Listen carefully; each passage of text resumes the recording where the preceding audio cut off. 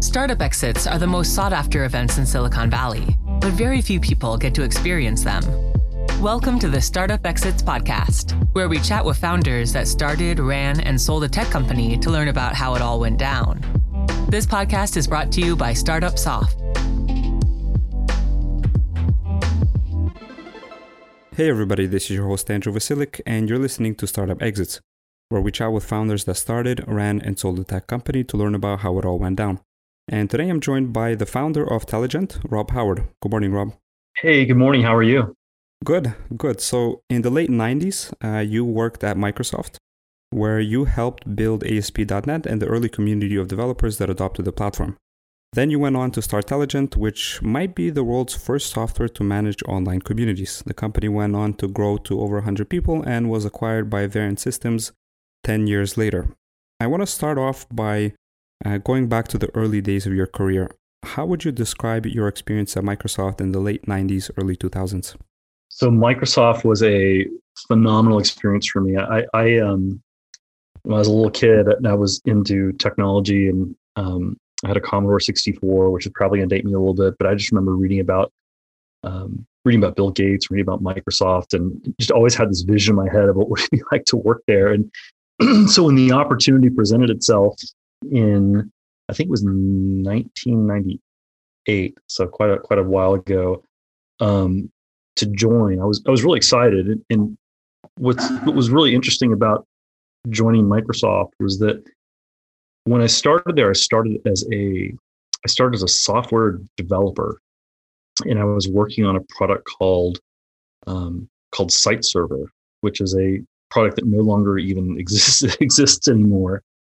And I spent about the first 6 months I was there, really not interacting with anyone, just heads down in code all the time, and kind of figured out that while I liked the software development side, I really liked interacting with people more and talking about technology more. And I made a transition into another team within Microsoft called the Developer Relations Group, and worked there for about 2 years. And that was really a fun time, because that was really during the big .com boom, and what Microsoft had me do basically, which sounds really fun now, but was really hard back then, was there was about 4 or 5 of us, and they basically gave us unlimited access to software. We had any kind of software we wanted to give away, like SQL Server, Microsoft Web Platform, their operating system. And we would travel around and go meet with startups and try to convince them to adopt Microsoft technologies, which was really, really, really, really difficult back then. If you recall, even, I think one of the big Microsoft customers back then was eBay, that built on top of kind of a native ISAPI filter on top of Microsoft's IIS platform. That was kind of the big shiny win. So I spent a couple of years doing that, and then I think it was in 2001 where I was starting to do more of the web technology stuff. Got approached to join the actual what became the Microsoft ASP.NET team, and had the opportunity to help kind of build and design that platform. And there were like 11 people on the team. Wow. So it was really my first experience. I like to think it was my first experience at a real startup, because it was a startup within Microsoft. It was, they were competing teams, they were competing technologies, and we were working kind of around the clock to kind of get this product built. So you started off as an engineer, then you went into what sounds like, I guess in some ways, sales, and then into ASP.NET. Were you an engineer at the ASP.NET team, or did you fulfill another function? No, I was what's called a program manager. And so I don't know if Microsoft still does this, but the way they divide up their disciplines is you have program managers who essentially are in charge of designing, architecting, documenting features. Engineers, then you work hand in hand with the engineering team, obviously, then to go kind of build out those features. And they have a huge role to play, obviously, also in the design, the documentation. And then you have kind of the test team that kind of comes in and complements all that, and the documentation team that complements that as well. But by and large, my job there was designing things like the Microsoft caching system. So the way that they cache data in web applications, everything to do with session state, if you remember that wonderful feature. Did all of the personalization and membership functionality in ASP.NET 2.0. Helped design kind of the provider model design pattern that was used for some kind of plug and play functionality in the back end infrastructure of the .NET platform. And then probably the piece of code that I still get to see most often is that I was the PM for was the yellow screen of death, the error code, error page that gets shown when you're on an IIS/ASP.NET application and a problem occurs. So I was the PM that kind of ran all of the design for that page, which it's amazing because it's largely unchanged for 20 years now, which is incredible.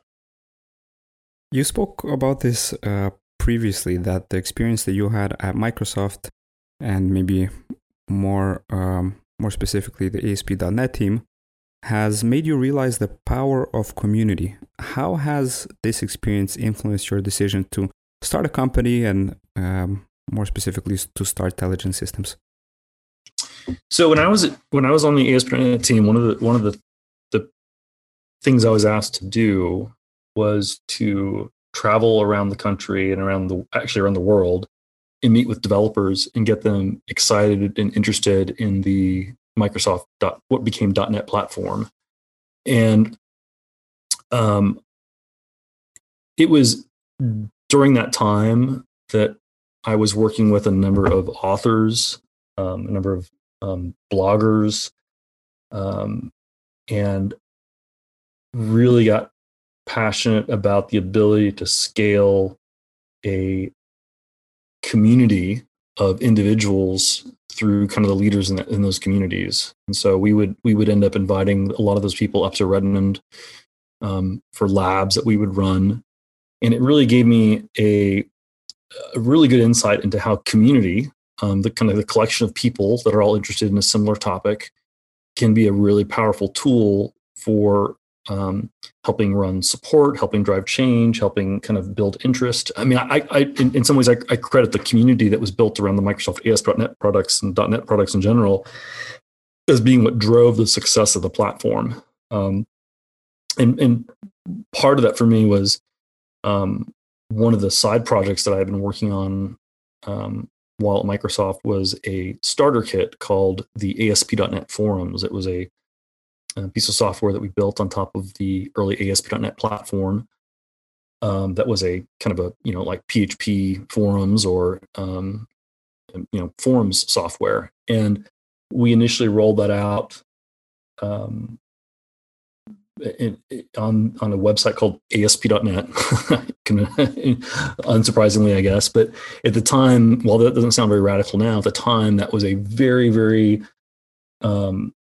unusual decision for Microsoft to allow a non kind of Microsoft branded website to even exist. And we rolled that website out and we created content and created community and invited people to participate and ask questions, and the product team would get involved. And it really was a great indication to me about how community could really move a product forward. So you saw the power of community with ASP.NET, and like you mentioned, in many ways, it probably contributed to the success of ASP.NET. But this is 2004, right? I mean, this is before Facebook, or I guess Facebook at that time existed, but not really. The dominant social networking platform is MySpace.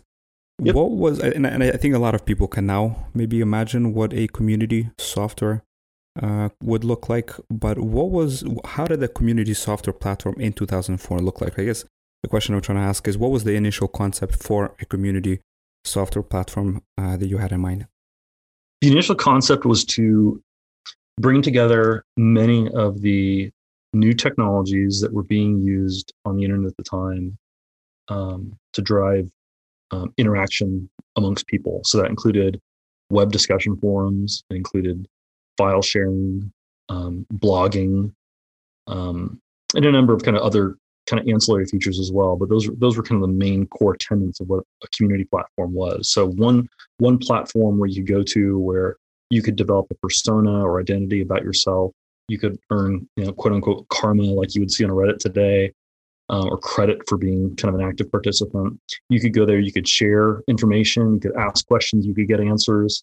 But most importantly, it was about personal interactions with actual people. So instead of you sending an email to support, getting some kind of unknown name replying to you, this was a group of individuals coming together as a group of people. Some people worked for Microsoft, some people didn't. Everyone kind of had the same intent, which is to help solve problems. And that really got me passionate about just community in general. And interestingly enough, I pitched the idea within Microsoft to build a platform called Community Server. At the time, this was when SharePoint was originally being kind of built and constructed, and there wasn't much interest in it. So I decided that I would leave Microsoft and kind of venture out on my own and go build it myself.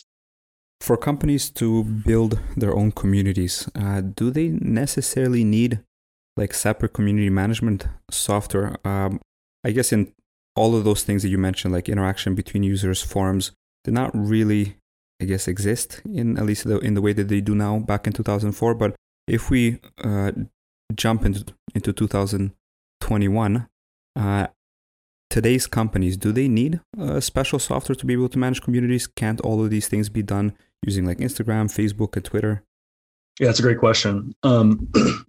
Yes and no. I think it depends on your brand, depends on your audience, and kind of what your goals are. So I'd give you an example, like some of the larger communities that we ran were B2B communities, where businesses would have a private place where they could go invite their customers to come into and have effectively confidential discussions. Those are not the types of discussions that they were comfortable having on Facebook or Instagram or anywhere else. But the way that I continue to explain this to a lot of, not explain, the way that I like to kind of convey it whenever I still talk with companies about community platforms is that you need all of the above. You need a presence on Facebook, you need a presence on Twitter, you need a presence on LinkedIn. Does it always make sense to also have your own private kind of custom community solution as well? Maybe. It depends on kind of what your goals are. So I would say, like for myself, for Daily Story, my new business, we don't have a dedicated community software platform right now. We rely on all the kind of the public social community networks that we can participate in, like Reddit and LinkedIn and Facebook. But some of the customers that I still work with, or some of my old customers from Telligent, that still have private communities that are thriving and very successful. I've seen you speak about this before as well. You mentioned that there is a difference between businesses using social media versus businesses building a community.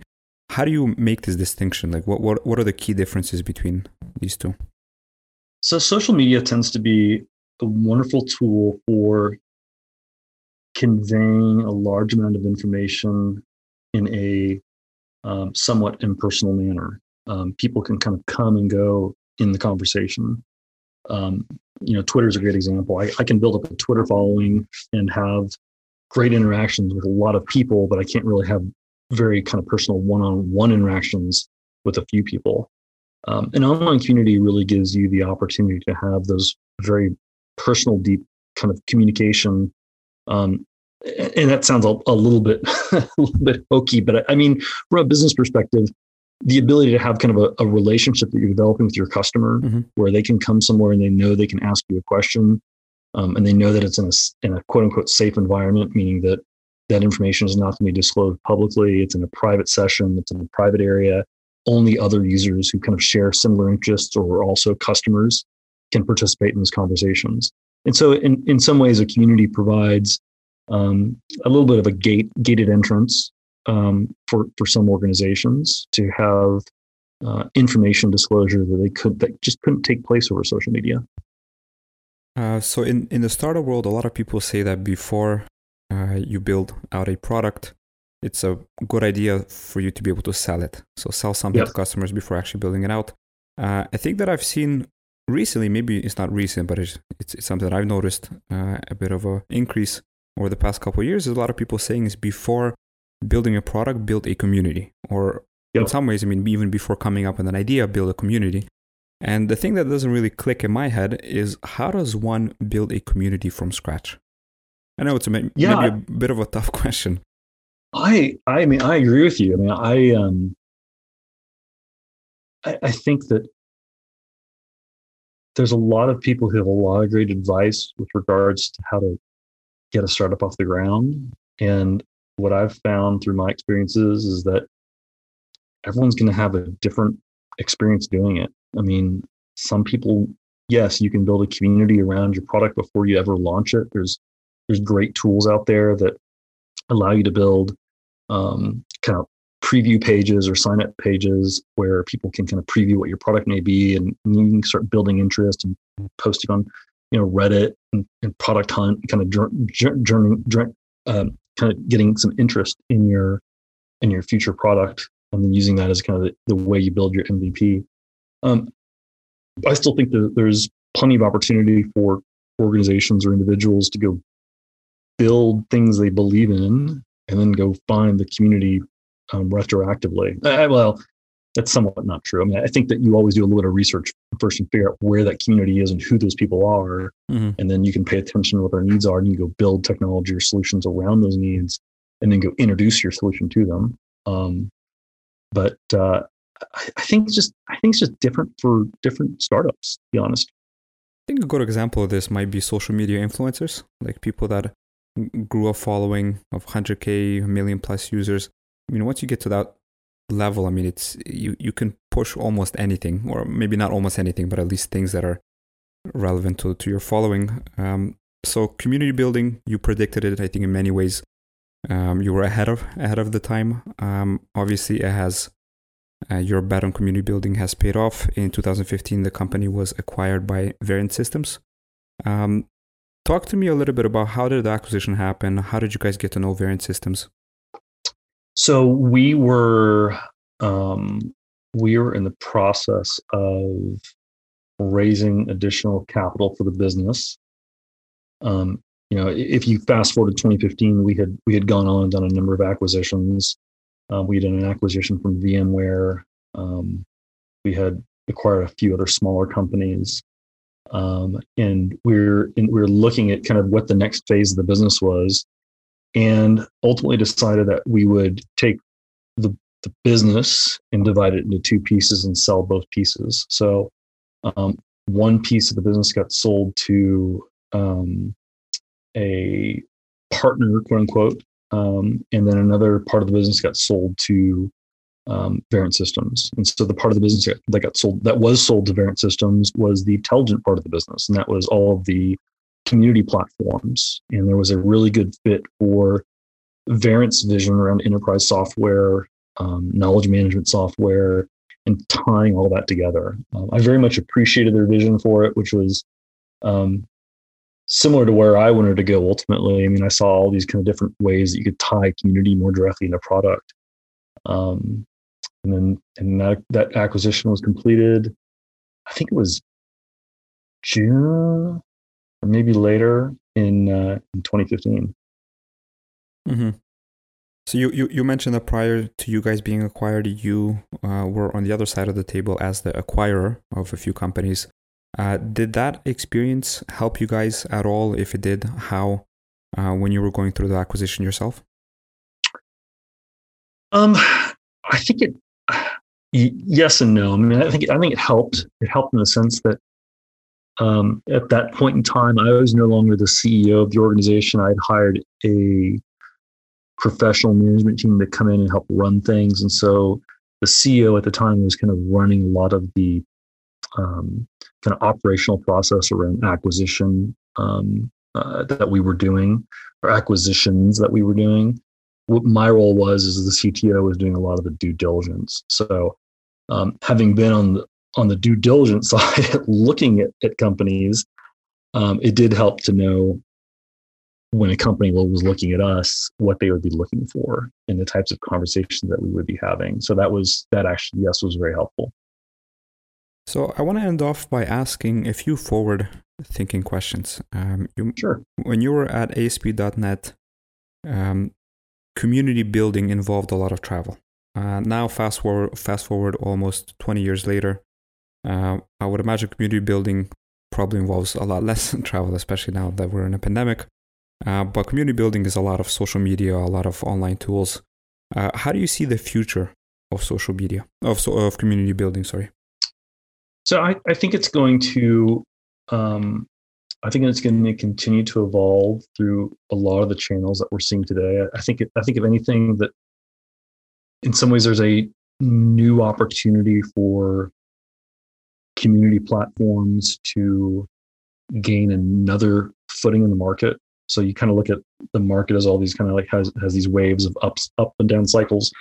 I think we may be coming up on an up cycle for community, because with the propensity for businesses to no longer require their employees to work out of an office, and more companies moving to remote work, you're going to find that community building tools become more important. So tools like, I'm sure like everyone has open, Zoom, Slack, Microsoft Teams, which to be honest, I've not used yet, but tools like email. I mean, there's like all these kind of different kind of pieces and parts. And I think we're kind of running back into that same frustration as people that are trying to be productive, that it gets really frustrating when you have to kind of navigate and jump between a Slack conversation over here, a Zoom message conversation over here, and an email conversation over here, and a text message conversation over here, when in reality, what you'd like a kind of concept or tool or community that brought all those pieces together so that you could manage it kind of holistically. So I think there's kind of new opportunity for community. I think that there's you continue to see new kind of innovative ideas come out. I think Clubhouse is a pretty interesting kind of concept, because it's taking that community concept and making it a little more real time. I think it's mostly audio right now. There might be some video too, but I think we're going to continue to see communities develop. I found an interview that you gave in 2011. So this is 10 years ago. Uh-oh. And a very, very interesting interview, because you made a bunch of predictions that were right on the money. So here's one quote. You mentioned that the next evolution in social media is further harnessing social data through powerful analytic tools to predict and shape how individuals find and discover people and information they need to solve problems. That is where social media is headed. Yep. So two-part question. One is, do you stand by this? And second is, would love to hear your thoughts about how do new social media platforms, like you mentioned Clubhouse, fit into this future of social media? Yeah, I still believe in that. I was a really, really big believer in the power of data analytics. In fact, one of the very early projects that we tried to get off the ground at Telligent was an analytics platform around the community called Harvest. We had a number of customers run it. We eventually had to cancel the product because it just wasn't very well built and thought out. But the concept was just super powerful, which was how can I use the insights and data from the community to build telemetry against kind of the actions and behaviors of people. We weren't thinking as much from the ads perspective, like selling advertising. We were thinking about it more from the perspective of if you're a drug manufacturer and you can analyze the content in your community about conversations from potential patients or doctors, you can get some really incredible insight into kind of where you should be investing your time, energy, and efforts as far as the market goes. So I've always been a big believer in that. In fact, if you look at my new business, it's kind of taking the same concepts, which is, and I don't think that's that new now, but it felt new then, was to use really data to drive a lot of the analytical decision making and influencing kind of how the software would operate and run and work and so on. Here's another quote. And again, this is 10 years ago, 2011. Social is the new normal. It's part of the evolution of how people use the internet. Early on, the main focus was on creating content. Next, search engines became the big hype and gathered all the buzz. Fast forward to 2011, and you'll notice that social media is how most people use the internet now. From making decisions about where to buy a home, to where to send their kids to school, to what stores to shop at. Social media has been infused into the daily lives of so many people, and now even critical decisions are being made every day using social media. So I find this really fascinating because in early 2000s, you were way ahead of your time on social media and community building. Then you say that the internet started off with content, then we moved on to search engines, then social media became huge. So this is 10 years ago that you gave this interview. Now, fast forward 10 years, obviously all of this has turned out to be true. I would love to hear your thoughts about where do you see the internet in the next 10, 20 years? So if you could have another interview in the next 10 years and they could maybe reference this interview, what sort of predictions or what sort of things do you think will become huge in the context of internet over the next decade or two?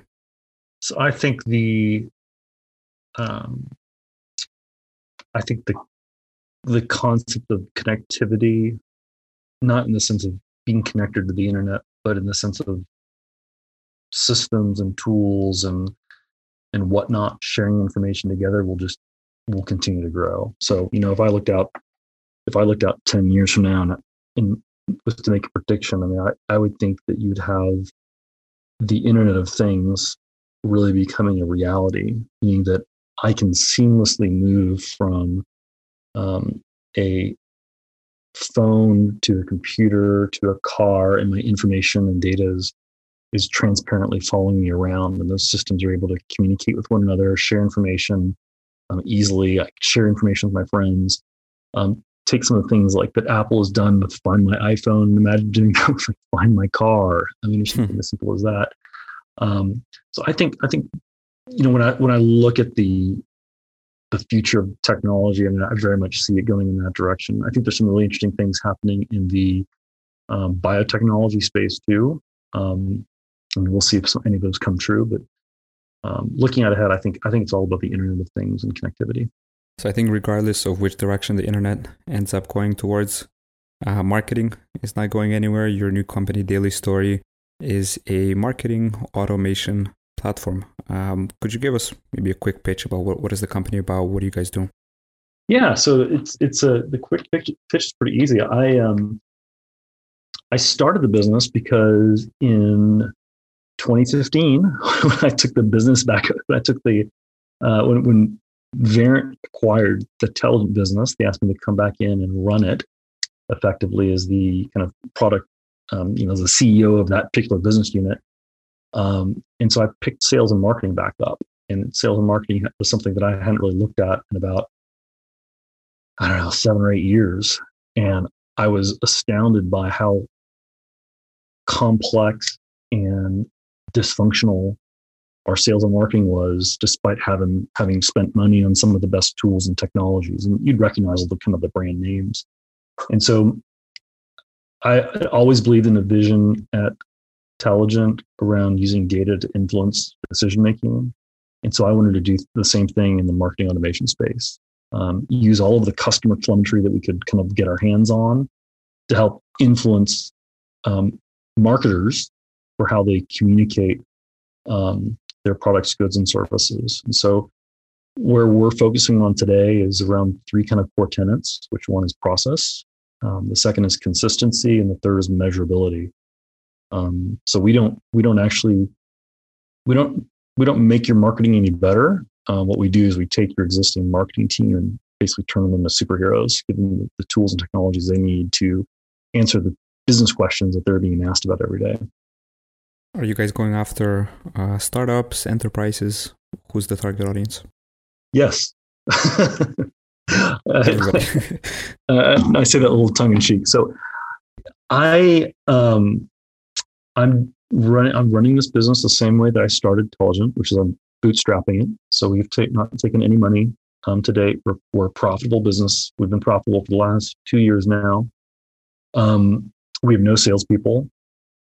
We actually don't even do any marketing. I spend $0 on marketing and $0 on sales right now.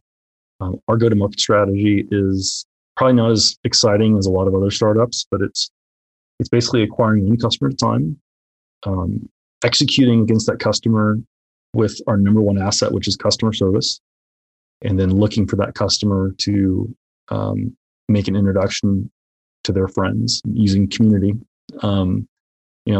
relying on that individual's community to make recommendations, introductions to us. And that's kind of how we're scaling the business up right now. So to your question, we're in a lot of different markets. We're in not-for-profit. We're actually in the cannabis market. We've been doing some interesting stuff there in the US.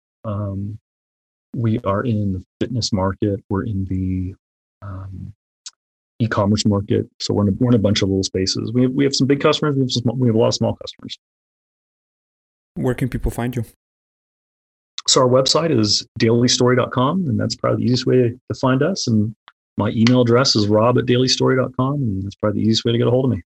Awesome. So we'll be sure to include that in the show notes. For anybody that is interested in upping your marketing game, marketing automation, please check it out. Rob, thanks a lot for being on the show. Hey, thanks for having me. I appreciate it. A lot of fun. Thanks for listening. If you enjoyed this episode, subscribe and share it with your friends. Also tag a founder you'd like to see on the show. This podcast is brought to you by Startup Soft. To learn more, visit startupsoft.org.